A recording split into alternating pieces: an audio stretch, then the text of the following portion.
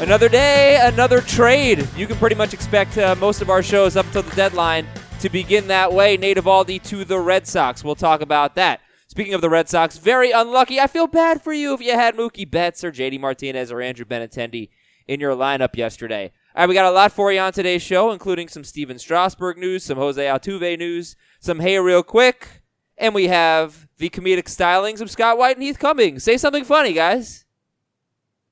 Oh, goodness. That was funny. I like that.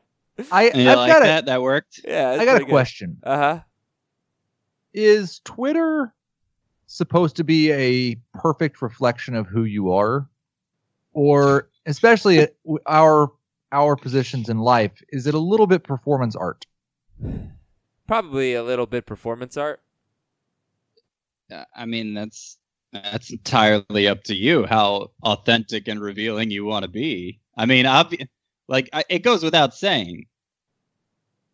Like, it's not a stream of consciousness thing. You don't just have a thought and it gets translated word for word on Twitter. You put some thought into it. You make it look nice or funny or whatever. I'm pretty sure Chris Towers has that technology.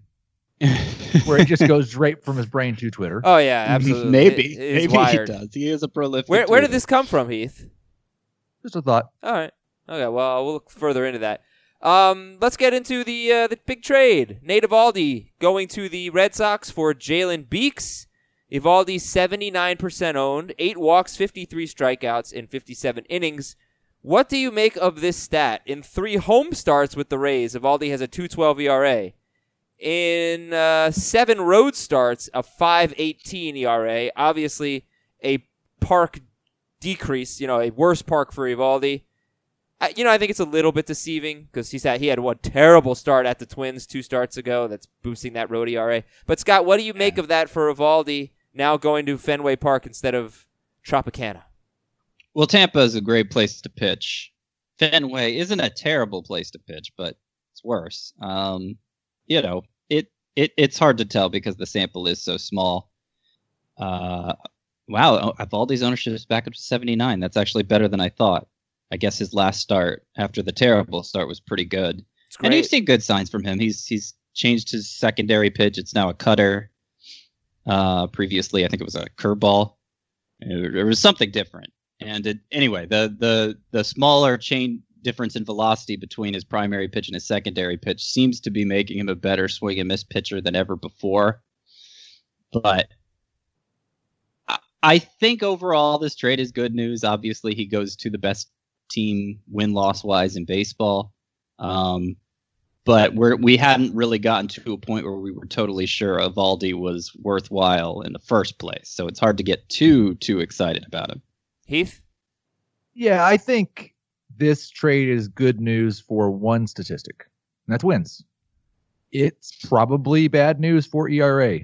It's maybe, I don't know in terms of how it's going to affect WHIP or anything, but I don't like it for his chances of getting his ERA back below 4 or getting it below 4. He's always been kind of a mediocre type guy. I don't think he should be as owned as highly as he is. And I'm probably only interested in using him if he has a great matchup or if he's in a pitcher's park or if he's a 2-start pitcher. Mm-hmm. And he's going to pitch, Eovaldi's going to pitch this weekend. He was supposed to pitch yesterday, which would have lined him up for 2 starts next week, I believe. I haven't checked the Rays schedule, but usually that's the case with Wednesday pitchers. And that will not be the case. Eovaldi will not be a 2-start pitcher next week. A couple of other trades. Arizona acquired Matt Andriese from Tampa Bay for 2 minor leaguers. And Colorado is acquiring Senwan Oh from the Toronto Blue Jays. Heath, are these fantasy-relevant trades? Matt Andriese to the Diamondbacks, Senwan Oh to the Rockies. No. I think there's maybe there's a chance that you might want to add one of these guys in a deep, which all Roto League-specific leagues are deep. So maybe in a full Roto NL-only league, you're interested in somebody like Andriese. He does have some strikeout upside, but for the most part, no. Alrighty. So, how you guys doing today? How we feeling? Feeling good? Yeah, doing pretty good. How about you? Did you get a good night's sleep? Actually, yeah, it wasn't bad. 2 nights in a row. He's been pretty good. I need to know, though, if you feel like laying down the law today. You feel like bringing it, telling people what to do? Oh, I always feel like laying down the law. we are 3 dads, so yes. Oh, there you go. It's Oh, yeah. time to regulate. Not yet. But today we're going to regulate. It's been a while since we've done some fantasy regulation. If you have a league dispute, send an email to fantasybaseball@cbsi.com, fantasybaseball@cbsi.com, and put fantasy regulators in the subject line. And we'll groove. Now, I would like for you to keep it sort of simple. You write like 5-paragraph essays, and it's a little bit challenging. So just keep that in mind. But fantasy regulators, put that in the subject line. As I mentioned, the Red Sox are winning 5-0 in the second inning yesterday. Betts hit a 3-run homer. Martinez and Benintendi homered. It was Bundy on the mound, right? It was Bundy. Yeah. Yep, he was getting throttled again. Yeah. Well, none of it counts. It's all disappearing. The game has been postponed due to weather. Yeah. So that's a good thing, but And since it was pre-fifth inning, it just gets wiped out. It's not like that situation where we had earlier where Juan Soto ended up homering prior to his major league debut because they resumed a game. It's not going to be resumed. It's just gone.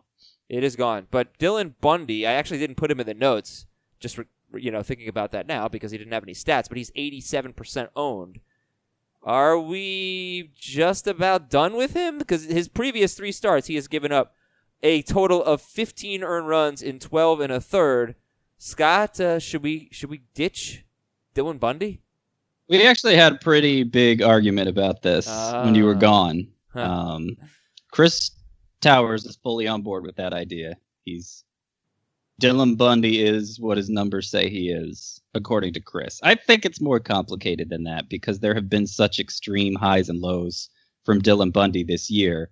There was a 7-start stretch prior to this 3-start stretch. You could call it a 4-start stretch if you want to include yesterday, but obviously that's not going to count for anything. So I'll call it a 3-start stretch still. There was a 7-start stretch immediately before that where he was basically ace-like. He was going 7-8 innings. He had a 14 strikeout start in there.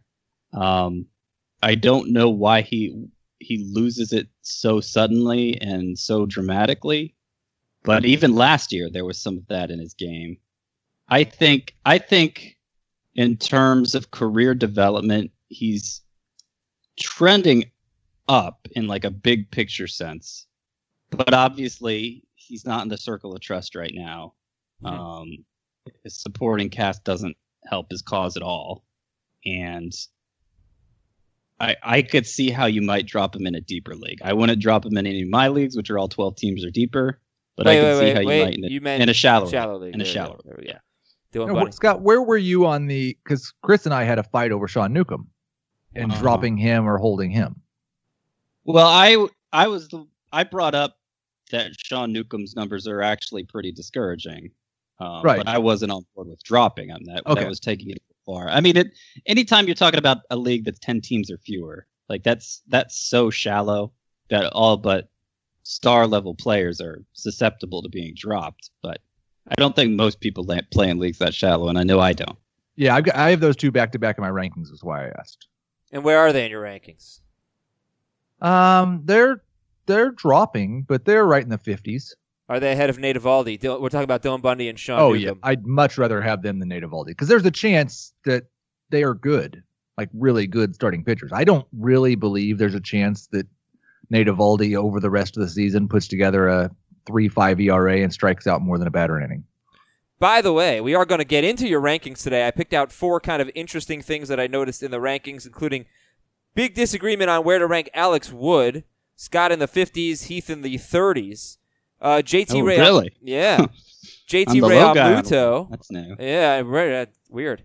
JT Ray Almuto. Scott has him number 1. Heath has Ray Almuto top 5, certainly, but Ray Almuto number 1 for Scott. We'll talk Cody Bellinger and Gleyber Torres and where they're ranked as well. Moving on. Let's do some Hey Real Quick. Hey Real Quick. Trevor Bauer or Clayton Kershaw? Trevor. Oh, look what I was about to do there. I know my rankings say Kershaw, and I almost instinctively said Trevor Bauer.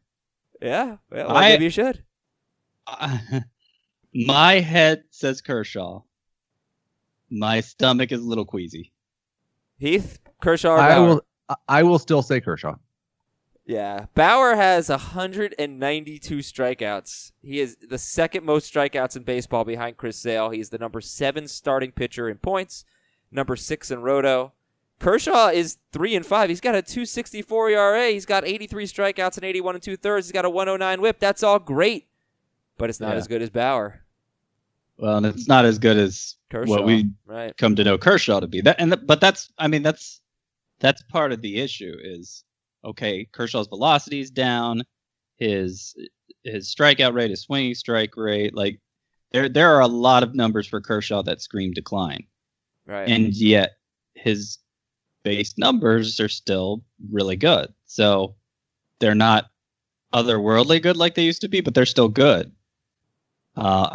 I think the biggest concern for me is that he's being limited to like 6 innings at a time now, and maybe that's just because the Dodgers are being extra careful with him with the DL time he's already had.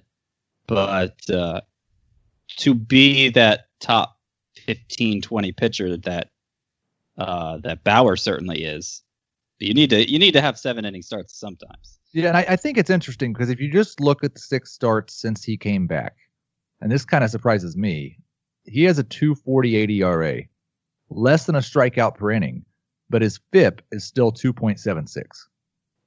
This is Kershaw. Kershaw. So, like, he has not been Clayton Kershaw since he came back.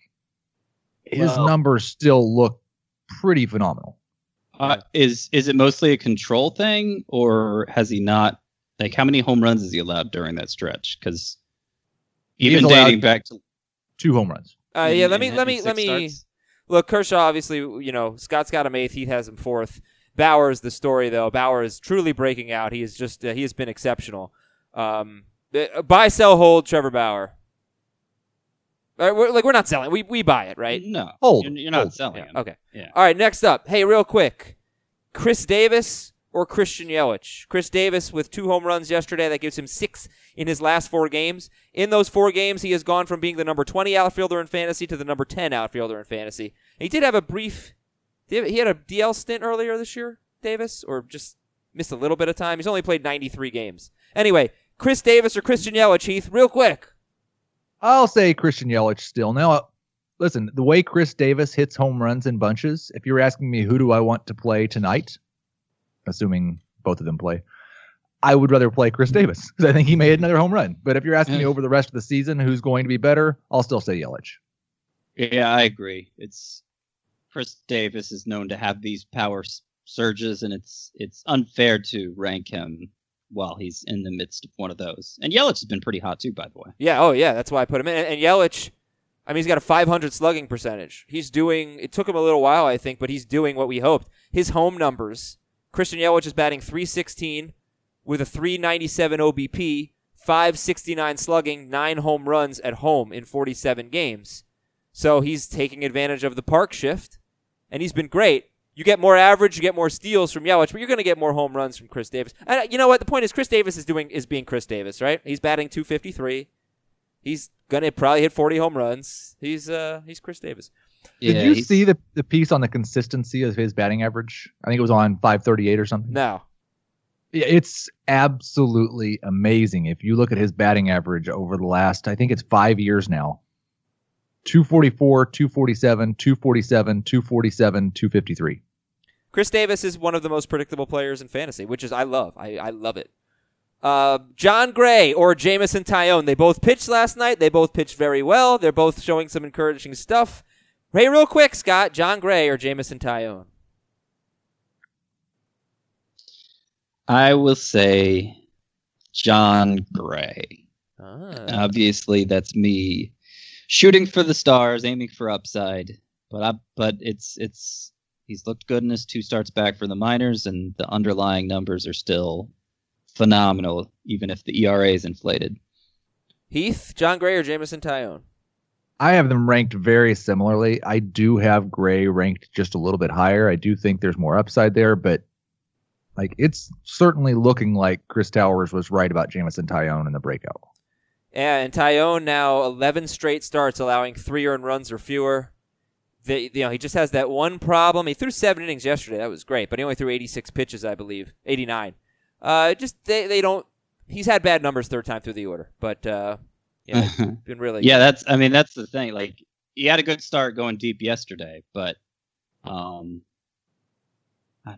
I'm still like he still has just kind of an average strikeout rate, an average WHIP, an average ERA, and a pretty short leash. I just ran it since June 1st. He's made 10 starts. 3 of them have gone at least 7 innings. That's pretty good. It is good, yeah. And he's got a 2.97 ERA and a 3 FIP over those 10 starts.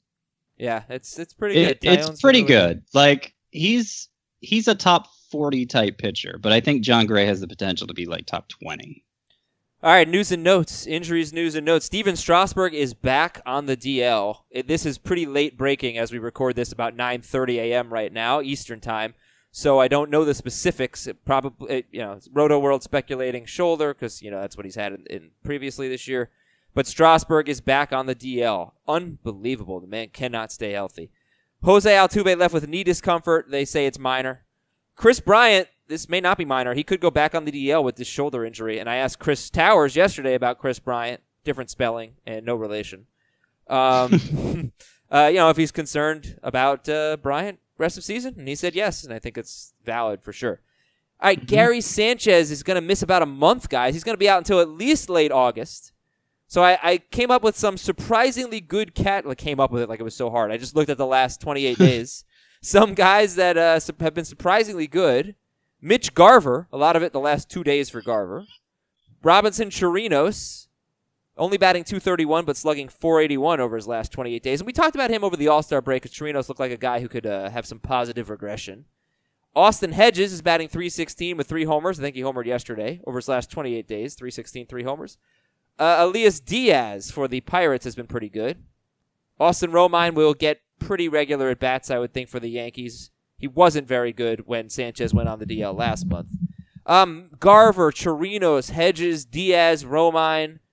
Feel free to throw some other names in there. Guys, are there any catchers that stand out as Sanchez replacements? Chirinos is by far and away my favorite of that group, and I think he'll be pretty serviceable the rest of the year, a borderline top 12 catcher. Robinson Chirinos, all right. Cool. Scott, you want to say anything about Mitch Garver? That would be high on my list, too. He's like, you do one thing well at catcher, it's pretty much enough to set you apart, and that's what we're seeing with Chirinos now and the power. Yoenis Cespedes is having surgery on both heels. Do you think Cespedes will ever be a fantasy must-start player again? Yeah, I think it will be. I mean, I don't know. I'm hedging as I say it. I think he will be, but how old will he be? Like, I'm not super confident. I'm trying to figure out how old he will be when he leaves the Mets. Like 35 or 6. The best stretch of his career is with the Mets, so I don't know that that's fair. He's 30. He's 32 right now. And what does he have? 3 more years after this? Yeah. Is that right? 2 or 3? 2 more years after this. After this? Okay. So he'll be 33 in October. That means he'll be 35 when he leaves the Mets. If he gets back to full health in the second half next year, I think there's a good chance that he's a must-start fantasy option in the second half. I'm not sure. I'm not sure where/if he's going to be drafted next year. Moving on. Brandon Belt left with a hyperextended knee and will miss a few games. I meant to ask this yesterday, but what do you think about dropping Brandon Belt? He is 93% owned. He has been dreadful since coming off the DL. Before yesterday, in 31 games since coming off the DL, Belt was batting .229 with a .668 OPS. 15 walks, 21 strikeouts, so maybe it was just bad luck. At least the plate discipline was still there. But Brandon Belt looked like a breakout player. He's finally putting together average and power. Not anymore. Now he has a hyperextended knee. He's 93% owned. Scott, what would you say to the Brandon Belt owner? So it's 231 now since the DL with a 258 BABIP. So I would say there's definitely some bad luck contributing there. And it's a lot of it's been recent. A lot of what's really brought his batting average down is just the fact that he's 2 for 32 over his past 8 games. It's an 0.63 mark right there. I think he's fine. I think he's slumping. I want to drop him. I don't have any problem with dropping him. but I'm not actively trying to do it. There are first basemen out there that I think you could drop him for, and you know the name that I would say. Jake Bauers. Okay, and Zach Davies had a setback in his rehab. Corey Dickerson sat with a hamstring strain. Starling Marte was hit by a pitch. They're downplaying that. Brandon Morrow will not come off the DL when he's first eligible. We've seen Pedro Strop get 2 saves since Morrow went on the DL. Yu Darvish is going to throw a bullpen session this weekend. Sergio Romo became the first pitcher to play third base in a game since 1971. And Albert Pujols passed Ken Griffey Jr. for 6th place on the all-time home run list. Who stood out to you on Wednesday, Heath Cummings? Well, I think Robbie Ray is the most obvious answer. 7 innings against the Cubs, just gave up 1 run. I would love it if he could go on another stretch where he's not giving up 4 or 5 runs or walking too many hitters. I don't know that I can buy into this being a sign that that's going to happen, but it's an encouraging sign that maybe he can move in the right direction. Robbie Ray, 2 starts next week, Texas and San Francisco. You starting him? Must start. Ooh. He's earned that. Yeah, but that was with more emphatically than I was going to say it. Yeah, wow. Must that. 2 starts against the Rangers and Giants. I'm in. Well, I know, but this was the only start since the DL stint that was decent. And it wasn't like, I don't know, maybe it was just because he only walked 1 guy and that makes enough of a difference on his own. It was his 2nd worst swinging strike start of the year.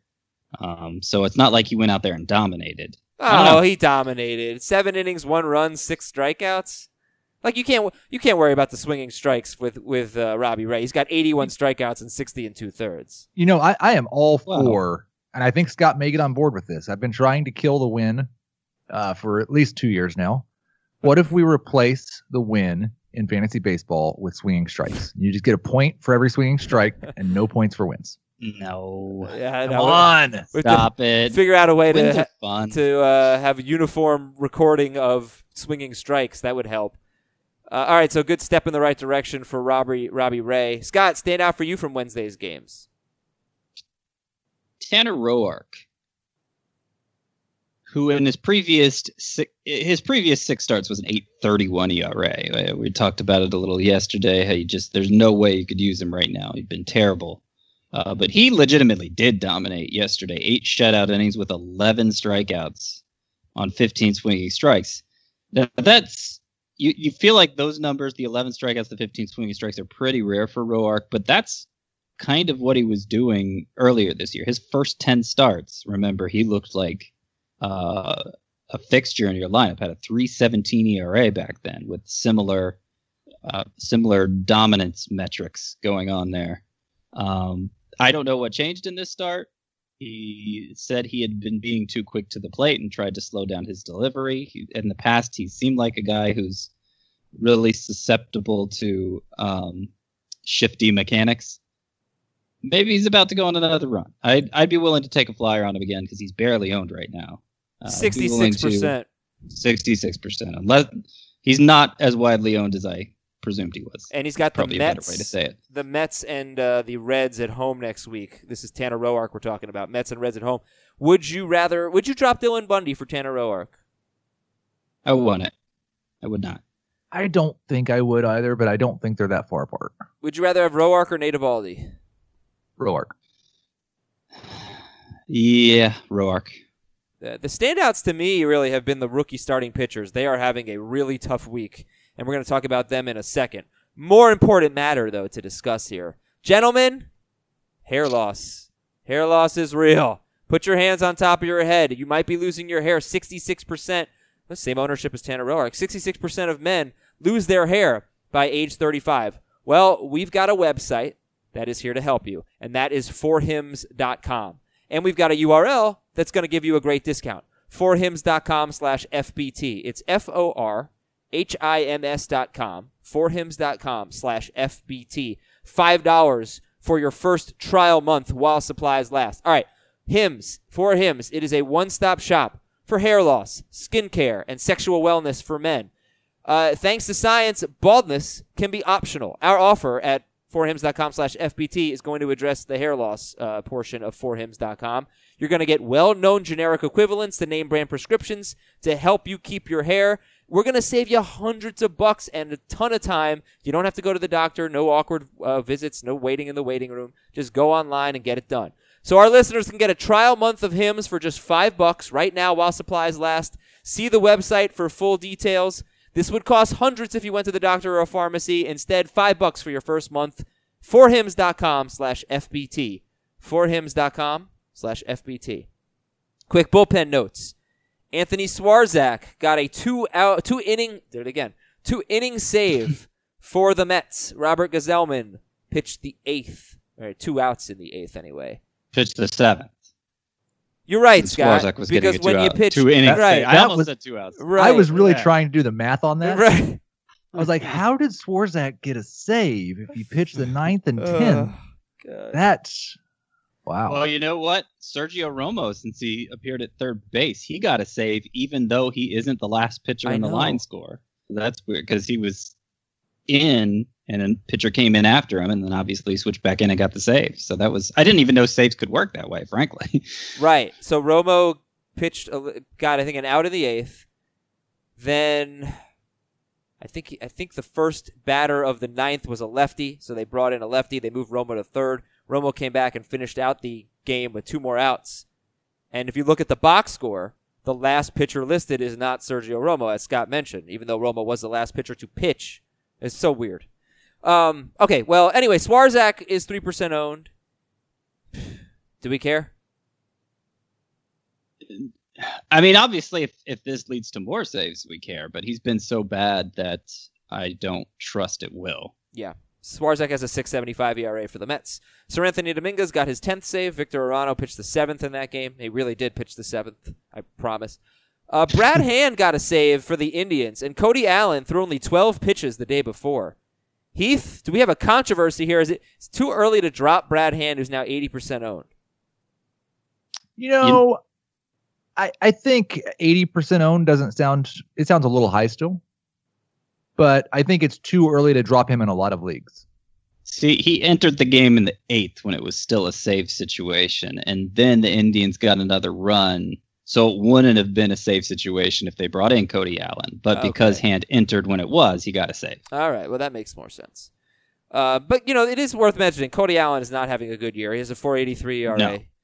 So, and I still, when Andrew Miller comes back, I feel like Hand and him are kind of going to be redundant, and it makes more sense to turn the righty into a situational guy. But I don't know. I don't know if that's the way Francona's going to think of it. Jose Leclerc blew a save against the A's. He gave up a 2-run homer to Chris Davis. Keone Kela was unavailable. Leclerc is having a nice year, 2.45 ERA, 19 walks, 53 strikeouts in 36 2/3. So we might have gotten a peek of what could happen if Kela gets traded. Jose Leclerc got the chance and blew it. And Pedro Strop, like I mentioned, he's gotten 2 saves since Brandon Morrow went on the DL. Guys, it's been a rough week for rookie starting pitchers. It's a hitting environment these days. You worry a little bit about these pitchers. They're not finished products. Walker Buehler has not had a quality start in his last 5 starts. And that's dating back to May 27th because he's been up and down. He's been hurt. Jack Flaherty, he's pitching fine, but he's not pitching deep into games anymore. Shane Bieber got rocked 2 days ago, and Freddie Peralta gave up 7 runs yesterday. So, in general, we look at rookie starting pitchers. Scott, do you have lowered expectations for them? At this point, if a rookie came up, I would expect a rookie hitter in this environment of baseball to do better than a rookie pitcher. Yeah, absolutely. I feel like I am much more excited whenever a top hitting prospect gets called up than a top pitching prospect.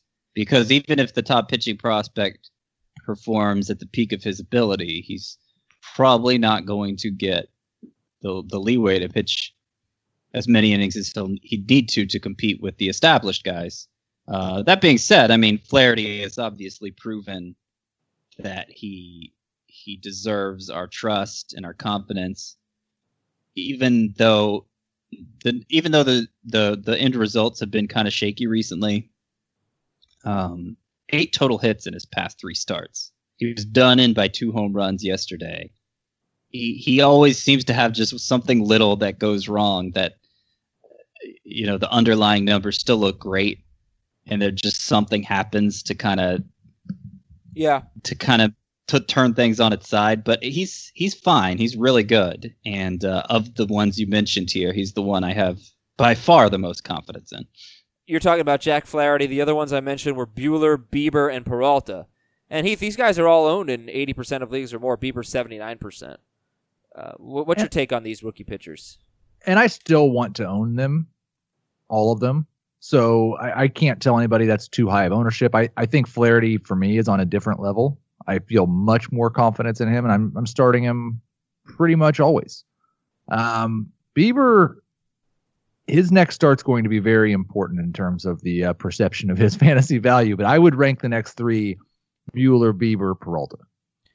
Yeah, Peralta, I'm not so sure I want to own anymore, to be perfectly honest. I don't think there's a problem with it, with the upside, but 3 of his last 4 starts have been pretty ugly. And the walks are back, right? Yeah. 22 walks now and 43 and a third for Peralta. Now, all of these guys are listed as 2-star pitchers. Peralta at the Dodgers and home against Colorado. Bieber at Minnesota and home against the Angels. Buehler has Milwaukee and Houston at home. And Flaherty has Colorado and at Pittsburgh. None of them have great matchups. I'll say this about Buehler. I love his stuff. I think he's going to be really good, but I'm a little concerned that they just have so many guys. I mean, we talk about it all the time. The Dodgers could easily remove him from the rotation, if not permanently, just temporarily. It could be very frustrating. So, I don't know. I might be willing to drop. I don't know, most willing to drop him from this list, but I might be willing to drop Walker Buehler because I'm not sure I trust him to get consistent starts. What do you guys think? I don't think trust is the right word to use for him, but in a points league, I'm not going to drop him because I want to be able to use him as a spark. And I do think he has the most upside of everyone not named Flaherty on this list. Yeah. All right. Well, let's talk about who we are going to drop. The drop-o-meter. Well, are we going to drop any of these guys? 0 to 10. Yeah, we did the onometer yesterday. We're switching it up. We're doing the drop-o-meter today. 10 is absolutely dropping this guy. No question. 0 is Adam. You haven't gotten any sleep. You have a newborn. You're an idiot. Why would you even ask? Not dropping him. Andrew McCutchen, 98% owned. In his last 33 games, he has a 649 OPS. Andrew McCutchen, 0 to 10, Heath. 0.000. I want to add another 0 in there just to make sure that you get the point. Andrew McCutchen. I thought you were going to have a 1 eventually. Might have the next Matt Carpenter stretch coming. Oh, okay. Well, he already did. Yeah. The 18 games before this bad stretch of 33 games, he had a 1052 OPS with 5 homers. And I thought that he would, that this streak would be prolonged. But, yeah, he got cold again. Like, there's not anything to look at with Andrew McCutchen. Yes, I'll clarify. He is striking out a little bit more often than he did last year or he has over his career. But it's 21.8%. I'm not worried about that. He's crushing the baseball. He's got a 26% line drive rate. He's cut his ground balls from last year, and it's below his career average. There's no reason for Andrew McCutchen not be having success. He has a low soft contact percentage, a very high hard contact percentage. I'm still starting him, so I'm not dropping him. Scott, 0 to 10 for you on the drop-o-meter for McCutchen. I'll give it like a 2 because I feel like in categories leagues, I'm not sure, like in 3 outfielder categories leagues, which aren't that common. No, they are on other websites. I mean, I'm not sure he's going to have quite the power to measure up. Now, the points leagues, he walks so much that he obviously needs to be owned there. And in standard roto leagues with 5 outfielders, you just have too many outfield spots to fill. So it would. I don't think it's unthinkable though in shallower 3 outfielder 5x5 leagues. Just looking at the splits for McCutchen, better batting average at home, 270 to 245, more power on the road. Not surprising. All right, next up on the drop-o-meter, Eric Hosmer, 92% owned. It really jumped off the page to me. He has a 697 OPS. That's awful. Eric Hosmer, 0 to 10 on the drop-o-meter. He might be up to like a 6 now for me. In standard size leagues, I could totally understand how he might be the worst player on your roster, and maybe you want to go for Jake Bowers over Hosmer at that point. I'm totally fine with it. He's striking out a lot more than he has really at any point in his career, so I'm not hopeful of a lot of batting average correction here. And if he's not hitting for average, his entire career has shown if he doesn't hit for average, if he's not right around 300, he's just another guy at first base. Yeah, I might even go as high as 8. Like, I kind of thought maybe the strikeouts were a result of, because Eric Hosmer talked about fly balls a little bit in the preseason. He's got a 60% ground ball rate now. His ground ball rate has gone up. His fly ball rate is 17%. All right, so would you rather have Hosmer or Jose Martinez? I think I'd rather have Jose Martinez and just hope that the Cardinals don't go back to Jed Jerko whenever he's over this illness. I just hope that they trade him to an American League team for something that they need right now. Would you rather have Hosmer or Justin Bour? I'll still say Hosmer, but ugh. Yeah, that's a close call. All right. I'll go Hosmer too, but I don't care that much to argue with somebody who says Bour. Next up on the Drop-O-Meter, we have Paul DeJong, 82% owned. Paul DeJong, since coming off the DL on July 6th, is batting .219 with 1 home run. 4 walks to 10 strikeouts. Yeah, he's really not having a great year. Paul DeJong, except I will say this about DeJong. He has 20 walks this year in 57 games.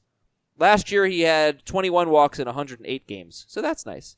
But Drop-O-Meter for DeJong. A lot of good it's doing him, huh? Yeah. A lot of good. I don't feel like shortstop is in such a sorry state that we have to hold on to DeJong just because, I have to have somebody at the position who might give me some power. I think there's enough to go around that we're not in that place. So, standard Roto League where you have a middle infield spot to fill, you probably want to hold on to him there. But considering the spectrum of all leagues, I'll give him like a 7 for droppability. Heath? I'm going to give him a 4. I still have a little bit more hope that he's just struggled a little bit coming off the disabled list. Adam, you mentioned that the walk numbers are up. The strikeout numbers are actually down just a little bit, and the swinging strike rate has dropped by 2%. So I think there's some reason for hope. And Scott's right about shortstop, but he does have that second base shortstop dual eligibility, so that helps him a little too.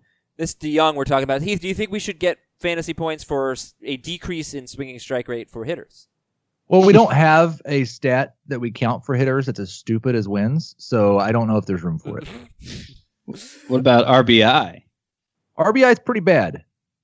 Oh, it's pretty God. bad. RBI is bad? Like, if we want to start rewarding tendencies that reflect production, like what game are we playing at that point? It's like giving a pitcher a Cy Young award for his FIP. I said RBI is pretty bad. It's not on the spectrum of wins or losses. RBIs are not bad. RBI is a great stat. Love RBIs. Kyle wins Tucker. And losses are things teams do that you get fantasy points for. Oh, wait. No, I have a few more. All right, real quick. Jurickson Profar, 80% owned. Drop-O-Meter. Profar. I really like Jurickson Profar and think he has the potential to have a huge second half. So I'm going to give him a 4 on the Drop-O-Meter.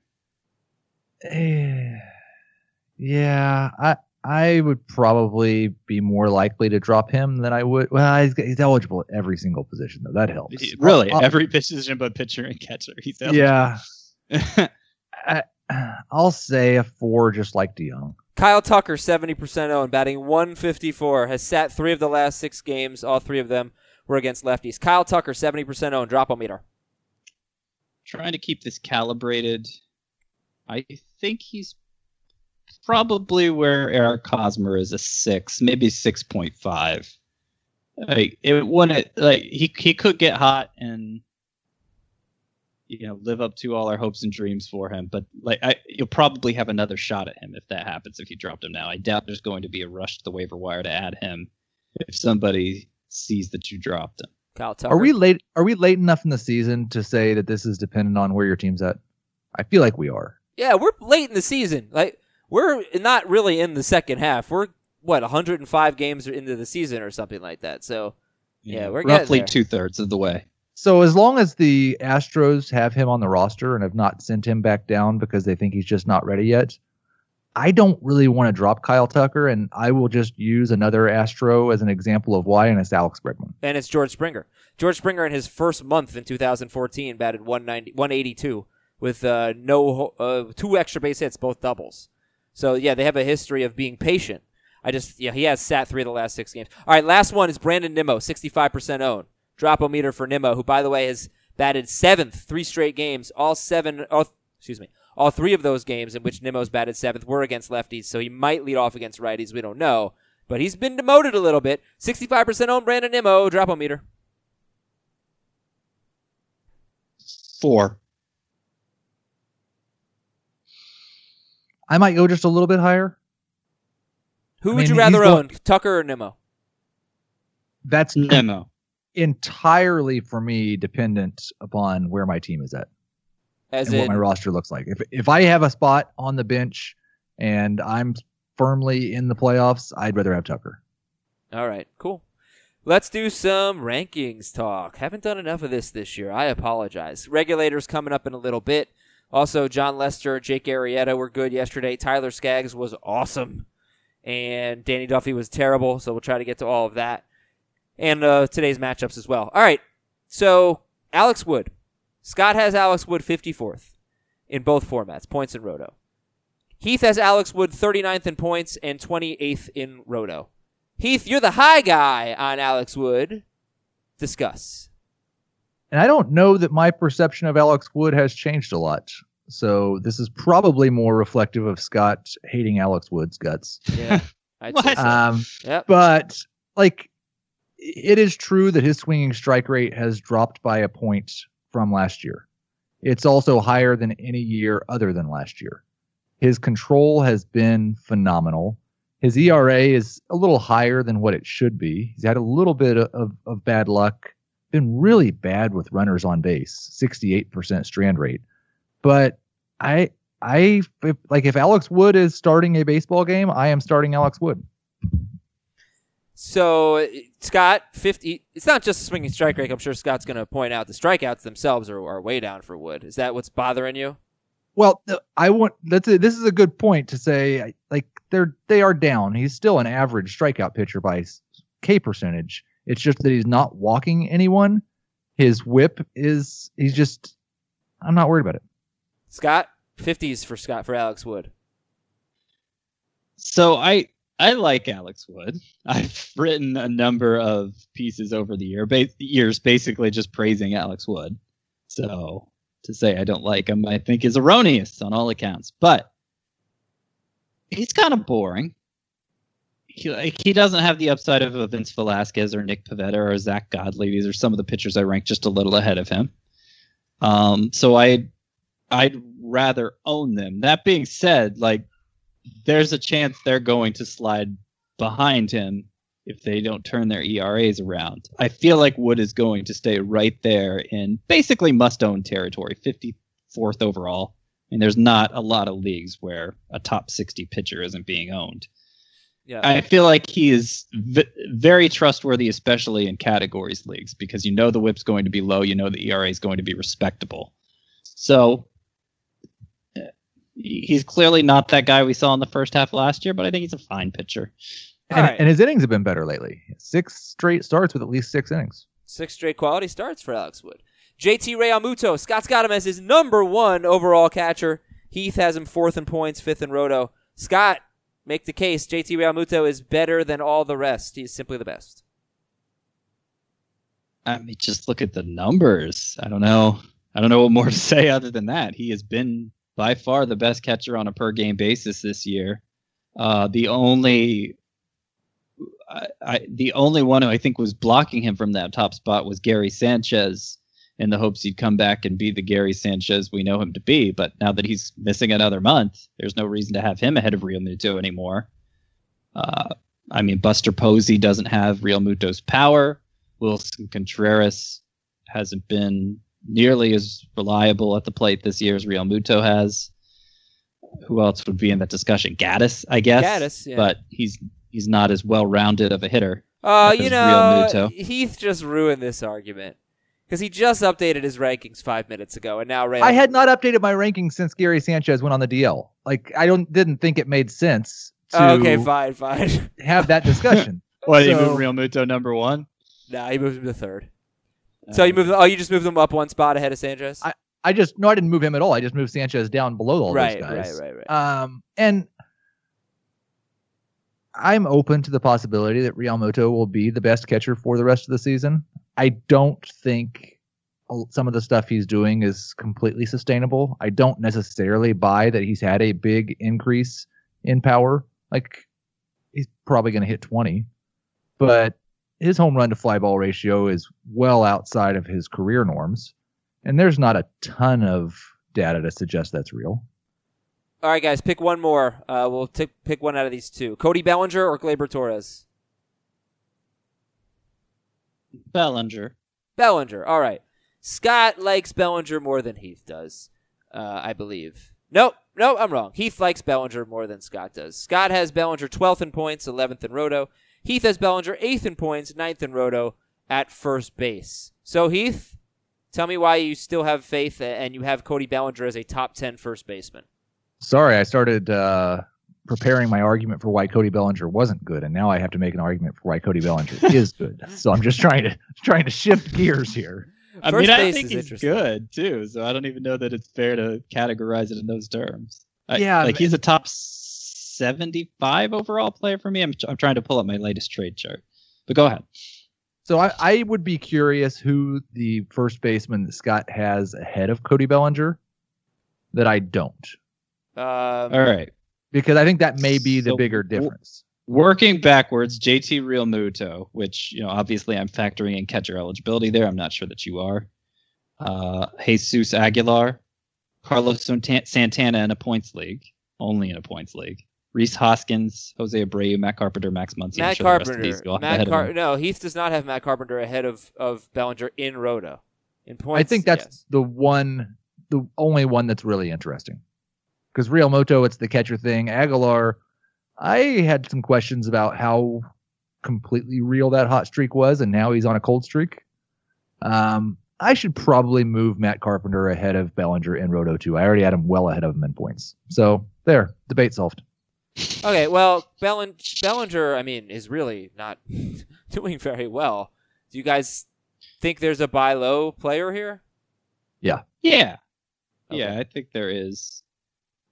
Okay. First of all, he's been more productive than you would think by looking at the raw numbers in points leagues. Secondly, all the underlying numbers say he's basically the player he was last year, and he's not doing great in terms of BABIP. His home run to fly ball rate is suspiciously low, considering he's still hitting the ball hard and elevating it plenty. And those stupid RBI. He has 44 RBI in 101 games. There it is. Stupid RBI. Cody Oop, Bellinger there it is the number 12 first baseman in points. Number 13 in Roto. I'm going to give you guys a bunch of names, and I just want you to give me like one sentence on them. Up to 3 sentences. I'll give you some leeway. Max Kepler. Max Kepler is 35% owned. He has been better lately. Scott, I know you were a Kepler guy earlier. Are you a Kepler guy now? Not so much anymore. I do like that. I don't have the percentages in front of me. I haven't looked at them in That's a while. way more than 3 Yeah. sentences. Well, Or it's an like a extremely run-on long sentence. run-on sentence. I know. The BABIP is super low, but so is the line drive rate. So I'm not super confident he's going to see a big correction there. That's 3 sentences if you had just done that. Cool. Yeah, I've done- Pitchers. Heath, John Lester, 6 innings, 1 run, 7 strikeouts. His first quality start in 6 starts, but he has a 3.06 ERA. Lester. He was due for regression. He had regression. I think he'll be a serviceable starting pitcher. You don't buy him, you don't sell him, you just hold him and start him most of the time. That was like 6 sentences. No, those were commas, not periods. They were kind of like rapid fire sentences there at the end. Yeah. A lot of really short ones. Jake Arrieta, Scott, 6 innings, 5 hits, 3 runs, 2 earned, 6 strikeouts against the Dodgers. Been a little bit better lately. He's got a 3.18 ERA in his last 5 starts. 2 starts for Arrieta next week. One of them is at Boston. The other is home against Miami. Can't get much different than that. What do you think about Arrieta? He's still not great, but he's been too trustworthy to drop. So go ahead and use him. That was exactly 3 sentences. Yeah, nice. Is he the 2nd, 3rd, 4th, or 5th best Phillies pitcher? That's a good question. I think I have him ranked 2nd. I could totally understand the argument that he is the 5th most upside of it. So yeah, there you go. Tyler Skaggs, Heath. Is he a stud? Is he a must-start guy? Well, he's got to be a must-start guy. Is he a stud, though, Tyler Skaggs? He's a top 30 starting pitcher. I would only say the top 20 are studs. He's a quasi-stud. Fringy starting pitchers. Who's your favorite in this group? Roark, Duffy, Mike Leake, and Irvin Santana. Well, I would have definitely said Duffy before yesterday. It's still... Like his last 7 starts, he's allowed 13 earned runs in 2 of them, and he's allowed to combine 2 earned runs in the other 5. I know. So that is super annoying. And obviously had a great matchup yesterday. I think because of that, now I'm still going to have him number 1. I'm not ready to totally move Roark ahead of him just because of one really good start. Duffy's had good strikeouts during the stretch. I still pretty much like him. It's Duffy, and here's Heath's wild, wacky theory on Danny Duffy's bad start yesterday. He does not want to be traded. No, he tanked. He threw the game. He does not. He's said over and over he doesn't want to be traded. And maybe through the game, maybe it was just nerves, thinking this could be his last start for the Royals, but he's fine. I mean, look, that really bothers me. Okay, if that's the case with Danny Duffy, then he should be suspended from baseball for at least 3 months. It is absolutely unacceptable to throw a game, and quite frankly, I am regulating on Danny Duffy and regulating commish issues. Here we go. The fantasy regulators are back. This is from Derek in Poseyville. This is a funny one. All right, check it out. Derek says, tell me how Bush League my idea is. Season-long Roto League with weekly lineups. There are no limits on the number of roster moves for the season or the week. So guys like Jordan Hicks are free agents right now, and Hicks would be picked up the minute that Bud Norris gets traded, if that were to hypothetically happen. I have the number 1 priority on the waiver wire. That only helps me pick up guys who are on waivers, not free agents like Hicks. So, in a lot of leagues, guys only on waivers if he gets dropped recently. However, with some shenanigans, I could move all of these guys to the waiver wire. On July 29th, I could drop my worst player and add Jordan Hicks. Then immediately drop Hicks and add Kirby Yates. Immediately drop Yates for someone else, and so on. Until every potential speculative trade deadline warrior is on waivers, and I would still have the number 1 waiver wire priority. Am I a complete butthole for even thinking of this? Yeah. Yeah, this is clearly abusing that rule. And as a commissioner, I mean, I haven't encountered this since, we were all high schoolers and much more capable of being total jerks like this. But I shut that stuff down right away because, it's one thing if you make a transaction and be like, oops, I meant to pick up this other guy instead. And so one guy ends up on waivers like that. Okay, whatever. But if you see somebody make 5 root moves in a row like this, you got to shut that stuff down. Derek, this is a complete jerk move. Yeah, it's pretty bad. But no, I want to go back to an earlier sentence. There are no limits on the number of roster moves. Heath, for you the are season way or too. The week. You are way too. If you want to stop this, make a rule. Okay, to but stop you shouldn't this. have to. You there shouldn't have is to. no rule. Right? Okay. If you're the You commissioner, Derek, win. You shouldn't have to over legislate. Win. Yeah, I agree. Don't. I agree with Scott. Yep. You know Spirit what? of the rule. You know what works over legislating well is? Enforcing rules that don't exist. I just think that Spirit practically speaking, if you're the commissioner, you're creating a league. You can't think of these things. You can't think, someone might do this, so I better write a rule about it. I did this in a football league last year. You're a jerk. You're a quarterback butthole. and a guy that lost his quarterback. That's such a jerk move to do. I think I remember you left the quarterbacks on your roster, right? You didn't just immediately drop them. That's a different situation. Like if you're wanting to block somebody from picking up a replacement in a position and you're willing to sacrifice your own roster space to do it, I think that's totally legit. All right. But next up, if you're just exploiting the waiver You don't want process. this to happen. Change the rules. And it's very easy to change the rules. Let's keep Everybody's always on regulating. waivers. Let's keep regulating. This is from Scott Schmidt from Arlington Heights, Illinois. Dear Lou, Bob, Stan, and Red. Lou, Bob, Stan, and Red. Heath, those are Cardinals Hall of Famers. That's going to make you very happy. All right, our 10-team Roto League voted to have trading this year. So the commissioner has already made 19 trades. 8 of them are with the same team. My complaint is with the 8 trades with the same team. They've traded 51 players, with some of the same players going back and forth. Both teams have benefited from these trades and are currently in 1st and 4th place. My argument with the commissioner, who's my friend, and I share a team in another league with, is that when you make this many trades with another team, you're working together. At what point does trading with another team become collusion? No. I'm thinking maybe we should limit the amount of trades one team can make with another team and the total amount of trades one team can make. What do you think? Collusion is when you're combining your assets to benefit one team because, the other person's in on it. They don't mind creating this shell of a team that's not going to compete because they're going to split the pot for this one team or whatever. That's collusion. But if trades are helping both teams be competitive, that's exactly what trading's for. So you're cool with this? Picking up and dropping 6 guys, not cool. Trading 51 players. There's no rule against it. That's perfectly fine. It's fine, just like the first one was. It's fine. The first one is not fine. Absolutely not fine. This is from Steve. It was brought to my attention one of the managers in my league has been leaving his catcher spot empty and is carrying an extra pitcher. On Yahoo, it's technically allowed.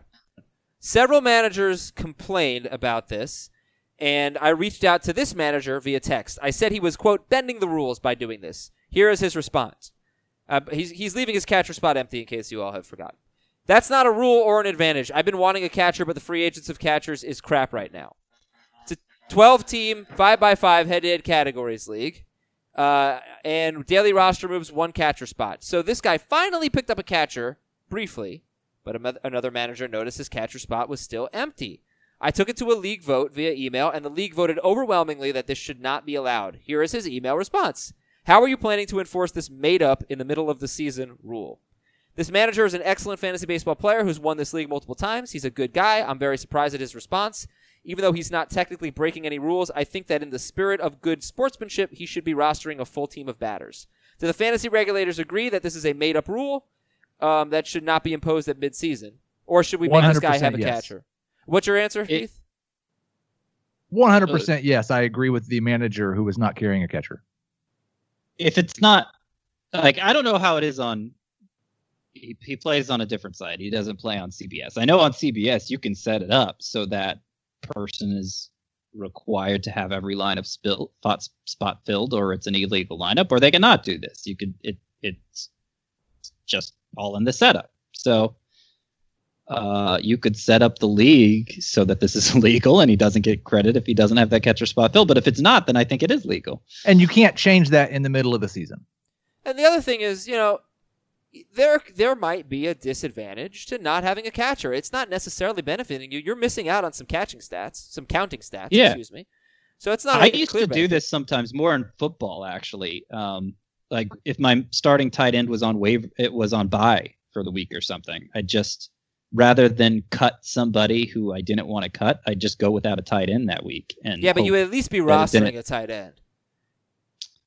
And not using that. Well, I think I've even done it before where I just didn't have a good tight end and I couldn't decide who to drop, and so I might just not start a tight end that week. And I don't know that it worked out well for me, but it's something I've tried before. All right, I got to get out of here, guys. So let's do today's matchup super quick. Zach Godley at Tyler Chatwood. Start Godley. Dylan Covey at Nick Tropiano. Neither. Steven Matz at Nick Kingham. Neither. I might start Kingham. Maybe Kingham. Yeah. Yeah, Kingham I think has earned it. Who is this guy? Oh, it's a Rays reliever against Alex Cobb. No thanks. Jake Junis at Sonny Gray. Neither. Oh, I'm starting Sonny Gray. But it's at Yankee Stadium, right? I know, but it's the Royals. But it's at Yankee Stadium, He right? just did well against the Mets at Yankee Stadium. I don't trust him. Yeah, I mean, it's late enough in the week. If you're making daily lineup decisions, then it's just, for me, comes down to whether you need the counting stats or the ratios more. Ranger Suarez at Tyler Malley. I'm fine with Malley. I'm not saying he's must start, but I'd be okay with that. Tommy Malone for the Nationals at Dan Straley. No, neither. Tommy Malone? Yeah, I know. Yep. Kyle Gibson and Brian Johnson. No, we're not starting Gibson at the Red Sox. I might. I'm not. He's like, I might. He's a legitimately top 40 type pitcher, I think. Hot take that I'm not sure I believe. I probably don't believe him to say it anyway. At the Red Sox is worse than at the Rockies. Dodgers at Braves. Rich Hill at Anibal Sanchez. I would start both. Trevor Cahill at Bartolo Colon. Neither. No. Wade Miley at Derek Rodriguez. Derek's fine. All right, I got my eye on Trevor Cahill. He's 41% owned. He had a pretty good start last time out. Not great. Got my eye on him. Yep. He might be a little under-owned. All right, guys, that's it be. for today's show. Thank you very much. For Scott, for Heath, I'm Adam. We'll talk to you on Friday. We'll take a sneak peek at next week. I have no idea what scoring period that's going to be, but we'll talk about it on tomorrow's show. See you later.